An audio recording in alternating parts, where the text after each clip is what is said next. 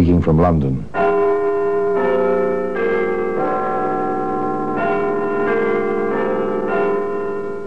The Black Museum. Here, in a grim stone structure on the Thames, which houses Scotland Yard, there's a warehouse of homicide. A very strange room where everyday objects, a woman's shoe, a tiny white box, a quilted robe, all are touched by murder.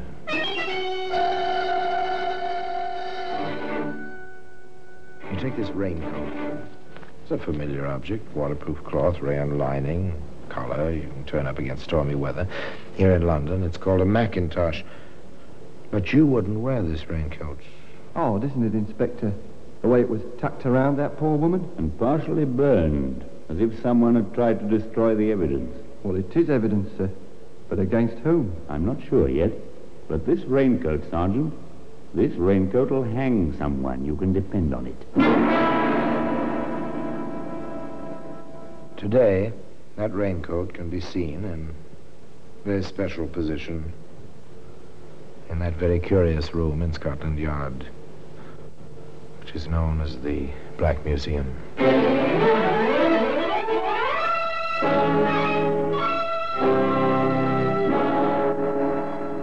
From the annals of the Criminal Investigation Department of the London Police, we bring you the dramatic stories of the crimes recorded by the objects in Scotland Yard's Gallery of Death, the Black Museum. In just a moment, you will hear The Black Museum, starring Orson Welles.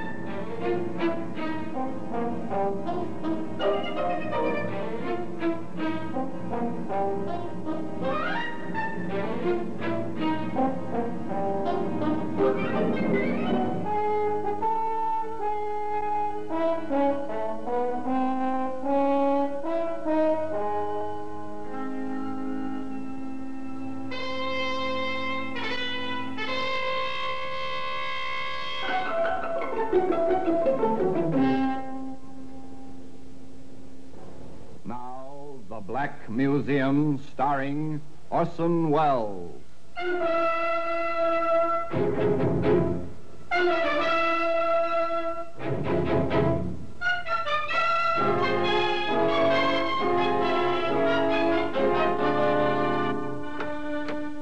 Now, here we are in the Black Museum, Scotland Yard's museum.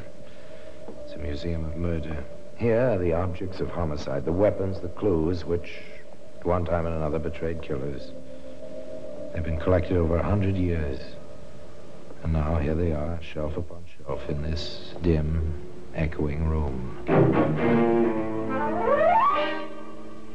Here lies death on these shelves, in these glass cases. Just for instance, in this case, simple mallets. Just the sort of thing a suburbanite might use in his garage or his shop working at wood carving on a quiet weekend. As a matter of fact, a suburbanite did use this mallet on a quiet weekend, but not for wood carving. The raincoat. There we are. Stained, charred, too, around the edges. Isn't anything you'd like to handle for very long, but there's a story attached to it. A story that begins in the kind of place you immediately associate with absolute silence. No, not a graveyard, a chess club. It is silent, isn't it? And into this silence of concentration, there intruded... London City Chess Club. Is Mr. Agard there? Sorry, sir, I haven't seen him yet. This is the steward of the club. May I take a message? We're expecting him. I see. My name is Champer. This is 46 Edison Mule East. He knows. We've had some contact by way of Agard's insurance business. Yes, sir. And the message? I want to see him about a policy. Tell him it's rather urgent. I want him at my house tomorrow evening at 7:30 sharp. Very well, sir. I'll tell him as soon as he gets in. Mr. Agard, sorry to disturb you, sir. Just a moment, steward. There. Now, your move. Now, steward. A most important telephone message for you, sir. Came in about half an hour ago before you came in. Otherwise, I would never have disturbed you. From a Mr. Chamfer, sir. Chamfer. Strange name. Oh, yes. Yes, perhaps I do know him. May I have the message, steward? That was all. That was all until the next evening. A little bit after 7 o'clock on a streetcar, this quiet little insurance salesman, John Agard, said to the conductor of the streetcar, I beg your pardon. Does this car take me to Edison Mews East? I've never been out there before, you see. I'm not... Yes, you're all right, mister. Take you about 20 minutes from here. Oh, thank you very much. I'll call it out for you if you like. Oh, yes, thank you again. Thank you very much.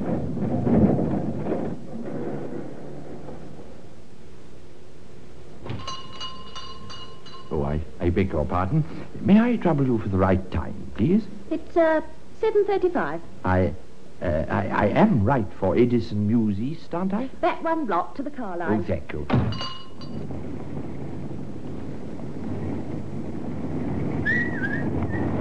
I beg your pardon, Constable.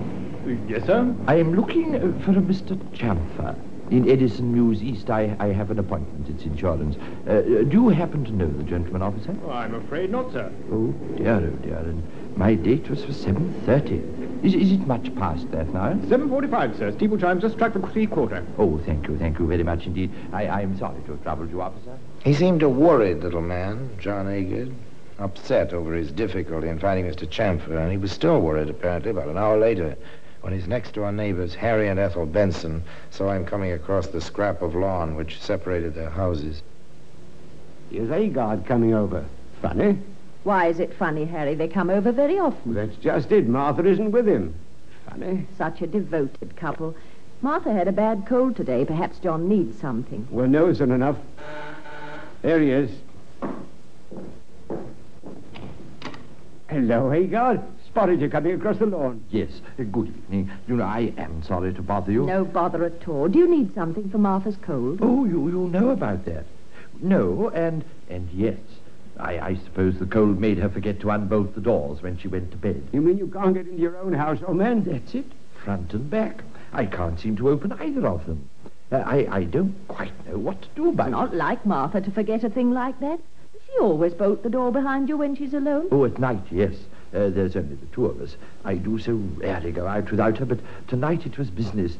If you come across with me, I'd appreciate it. The three of them crossed the lawn to the Agard house. 3 ordinary people. An insurance agent, a bank clerk's wife. The wife said, Let me try the front door just for luck. John Agard said. It won't help her. I've tried several times. The woman tried it. Well, that's a bit strange. I could have sworn. It happens lots of times. The lock gets stuck. It's really open, and you think it's locked, and it just won't work. Well, now you're here. Won't you stop in for a moment? What with Martha's cold and all that... She'll like to see you. Come in, please. Well, just for a minute. Martha? Martha, dear? The Bensons are with me. Martha! Oh, my... Good Lord.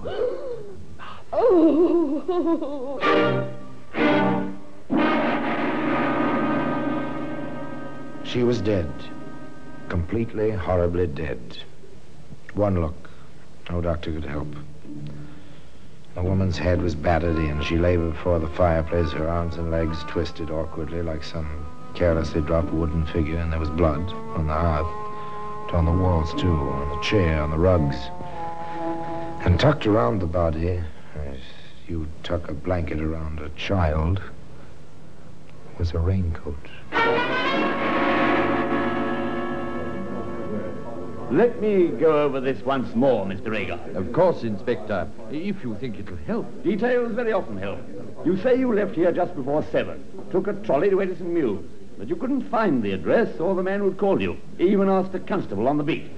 Then you returned home to what you found. That is correct, sir. And your wife was alive when you left home. Oh, of course. That was about 7:15. The boy who delivers milk says he saw her in the kitchen through the window about that time. The newsboy says he tossed the evening paper at the front door about 6:30, but saw no one. Can you corroborate any of those points? Oh, I took the paper with me at 7:15. Martha was alive when I left. Who could have done this, Inspector? Who? We'll find out. We usually do. May I see the cuffs of your trousers, Mr. Rhaegar? The cuffs of my... Oh, yes. But whatever for? Thank you. No? No stains of any kind? But do you really think for 1 minute that I We could have... think nothing. Not yet. The raincoat, Mr. Rhaegar, is it yours? Are there 2 worn spots at the buttonhole? There are. It's... When did you see it last? It was hanging on its usual hook in the hall. I see. Thank you, Mr. Rhaegar. That's about all for now. That's about all for now. But not nearly all. The experts were at work. Somewhere, somehow, the tiny thread which would lead to the heart of the tangle would be found. In a quiet office in Scotland Yard, Inspector Mason discussed the experts' reports with Sergeant Crandall. It couldn't have been robbery. Agard reports nothing missing. Agard reports a lot of things, including a mysterious telephone call that took him on a wild goose chase. During which he seems to take good care to leave a clear trail of his own movements. She was seen alive between 6:30 and 6:45. Agard was in the tobacco shop at 7:35. The girl who works there remembers him. He probably took good care she would. Beyond a doubt he did that. But he couldn't have battered her to death after 6:45, cleaned up, destroyed whatever he was wearing, and still be in that shop at 7:35. Or made that trolley car a few minutes after 7. Exactly. Which leaves us, Inspector? With a raincoat. It's odd, isn't it, Inspector? The way it was tucked around that poor woman. And partially burned, as if someone tried to destroy the evidence. Well, it is evidence, sir. But against whom? I'm not sure yet. But this raincoat, Sergeant, this raincoat will hang someone. You can depend on it. That was all they had. The raincoat. Inspector Mason thought about it. It was tucked around her just as if someone who loved her were taking care of her. There was a thread. It seemed the only thread. Where did it lead? Where could it lead? Where could any of it lead? John Agard, you're under arrest, and you'll be later charged with the murder of your wife, Martha. It is my duty to caution you that anything you may say... Today, that raincoat can be seen in a very special position in that very curious room in Scotland Yard, which is known as the Black Museum. In just a moment, we will continue with The Black Museum, starring Orson Welles.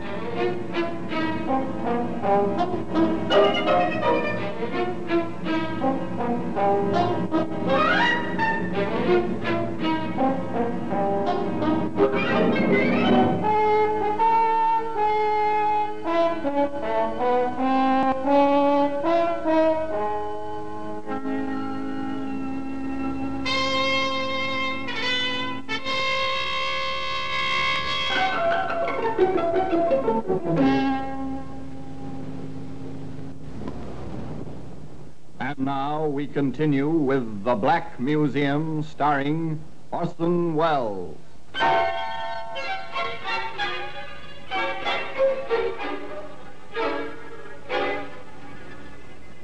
Well, they charged John Agard with the murder of his wife, Martha. The evidence seemed slight, pretty flimsy, but still, there were strange lapses, contradictions of character. Quiet little insurance salesman responds to a call from a possible client, and suddenly he's talkative, almost garrulous. He establishes himself at definite places, at definite times, with total strangers, all of whom can be checked quite easily by the police. The possible client is non-existent. And then, of course, there was the raincoat. From the very beginning, the prosecutor for the Crown made it clear that a great deal of his case rested on that raincoat. And if the prisoner did commit this murder for apparently no reason, he deserves the full punishment. Much will be made of the quiet life he led with his wife. Much will be made of the fact that no telltale trace of blood was found on him or his clothing. But I say to you, and we hope to prove this to your satisfaction, that this woman could have been beaten to death by someone wearing only the raincoat, which we will place in evidence. Now, who, ladies and gentlemen of the jury, could have approached Martha Agard naked save for that raincoat, except her husband, the prisoner, John Agard? Moreover, as you will see, the police officer... There was more of the same, much more. Counsel for the Crown was out to make an impression, no doubt about that. But then, so was counsel for the defense. My client has admitted that no trace of it was found upon my client, although from the condition of the body and though time. John Agard could never have committed this crime, performed the necessary ablutions, and been where he was definitely seen between 6:45, when his poor wife was last seen alive by a third party, and 7:05, the moment when my client spoke to the trolley conductor. But far, far more important is the relationship between my client and his poor wife, a relationship of love, of understanding, of the perfect companionship of declining years. For that reason alone, I submit my client could never have committed the crime with which he stands charged today. So it began. The legal lines of battle were drawn. 12 honest men sat in the jury box and gave their whole attention to the parade of witnesses, to the arguments, to the cross-examinations. Sergeant Crandall gave evidence on the amount of blood and the places where it was found. Defense counsel cross-examined. It is apparent, Sergeant, that there was an attempt to burn the raincoat, which is now in evidence. Do you agree? Yes, sir. Such an operation would take some time, would it not? Well, I assume so. I can't say for certain. I've never experimented with a raincoat. Very well. You saw the scene of the crime before it was cleaned up, did you not? I did. From what you saw, would you say it was possible for the killer to escape splashes of blood? Well, I doubt it. He would get blood on his legs, his hands, his face, his hair. I expect so. Were any such traces found on my client? Well, none that I know of. There has been a suggestion made that the murderer took a bath before leaving the premises. Did you see any traces of a bath? A wet towel, indications in the bathtub? No, sir. Nothing like that. One more point, Sergeant. These were the telling points. But the Crown made its own points as well. Inspector Mason, what was your impression of the defendant when you first questioned him? I was rather surprised at him. He showed less emotion than I did. How was this indicated? We sat in the room where the murder had occurred. Mr. Agard smoked and talked. He held his cat on his knees and stroked it quite calmly. At one point, he casually stepped... Such points do... A clever prosecutor. Quite clever. He called the steward at the chess club. Was Mr. Agard in the club when the telephone call came from this mysterious Mr. Champa? No, sir. I looked particularly. He was not there. Did you recognize this Champa's voice? I'd never heard it before. I haven't heard it since. Might it have been a disguised voice? It might. It sounded muffled. Very heavy, sort of. Thank you. Your witness. Steward, in your observations of Mr. Agard, have you ever seen him behave as a poor loser? No, sir, never. Has he ever expressed violent opinions, to your knowledge? Mr. Agard violent? He's the quietest man I've ever known. Did he ever mention his wife to you? Many times, sir. On what occasions? Usually about 9 in the evening. He always worried about leaving her alone too late at night, sir. Oh, very considerate of her he is, was, sir. Thank you, that's all.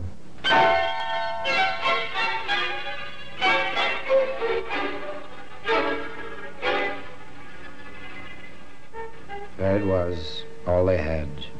An elusive case. An impression, really, more than a case. Very difficult to prove. but just as difficult to defend. For instance, the evidence of Harry Benson, who was with John Agard when the body was discovered. And in all the years you've been neighbors, what would you say impressed you most about my client's relationship with his wife? His absolute devotion. Never a quarrel, never a raised voice. They liked the same things. They were perfect for each other. Your witness? Mr. Benson, after the discovery, who called the police? Why, Agard did, come to think of it. My wife was very upset. She was sick over what she'd seen, as a matter of fact. Yes, he was the one who thought of the police. He used the telephone quite calmly. Quite calmly. Thank you, Mr. Benson. And naturally, the defense brought John Agard's immediate superior to the stand, the manager of the local branch of the insurance company Agard represented. This man's testimony was double-edged. On direct examination, he stated, "We have always had complete faith in Mr. Agard's integrity and character. He carried a large policy on his own life in favor of his wife. She was not insured. To the best of our knowledge, which is rather complete, Mr. Agard has never been in financial trouble in his life." on cross-examination, he explained, "Yes, I live near Edison Mews East. Mr. Agard has been to my house many times. He knows the way very well. I cannot imagine why he asked for directions. I was at the cinema that evening. My neighbor recognized Mr. Agard when he came to the door of my house. Unfortunately, I was not at home." When John Agard's turn came to take the witness stand, there was little left for him to say. I did not kill her. I had no reason to. I loved her. Opposing counsel summed up. The judge made his charge to the jury. Again and again, you have heard the importance of the time element in this case. Could this man, or any man, have committed this crime, removed all traces of it from his person, dressed and been at a trolley car line 20 minutes from his house, in the time between the moment the milk boy saw the victim alive and the moment the conductor saw the defendant on the trolley car? More, there is no evidence to connect the defendant directly with the crime. The case is entirely circumstantial. No motive has been established. I could only... They listened. The 12 honest men in the jury box. They retired and they debated. What went on in that jury room is sealed in silence under the honored tradition of the law. Anyway, 40 minutes elapsed. Then the jury re-entered the courtroom. The clerk asked the usual question. Are you agreed upon a verdict? We are. Do you find the prisoner guilty or not guilty? Guilty. Prisoner at the bar, have you anything to say why you should not die according to the law? I am not guilty. I have nothing else to say.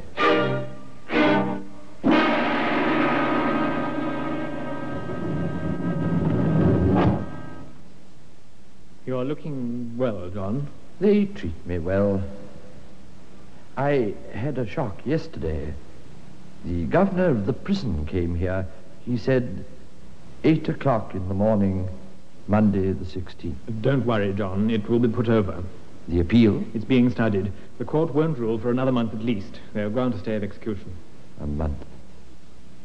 Another month. A month. An extra week after that. Time went on endlessly, it seemed, to John Agard, waiting in his cell in Walton Prison. And at long last, they gave him his own clothes and took him before 3 judges of the Court of the Criminal Appeal. Handcuffed, he stood there between the bailiff and his own counsel. The voice of the judge seemed very far away. There is indeed reasonable doubt in this case. We believe there is eminent difficulty and doubt. The case against the appellant was not proved with the certainty necessary to a verdict of guilty. This appeal will be allowed. The prisoner will go free. Yes, he went free. But the raincoat, that famous raincoat, can still be found today in its place of very particular honor in that curious room known as the Black Museum.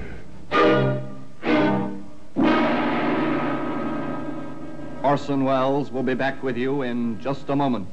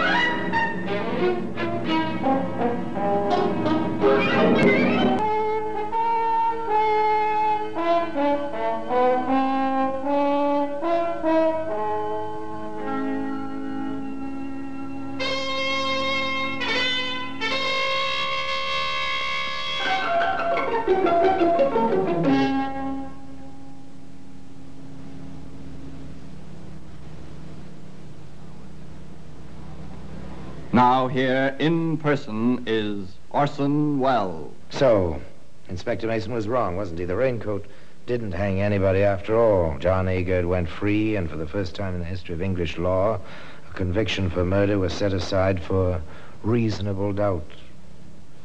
Now, what happened to John Agard? He lived out his life. Just 2 years after his release, he died. Some say of loneliness in Liverpool, a broken, weary old man. I've seen his grave in Liverpool, and I've seen the raincoat, that famous, enigmatic raincoat, in its place of particular honor, in that strange room in Scotland Yard, known as the Black Museum. Now, till we meet again in the same place for another story of the same kind, I remain, as always, obediently yours.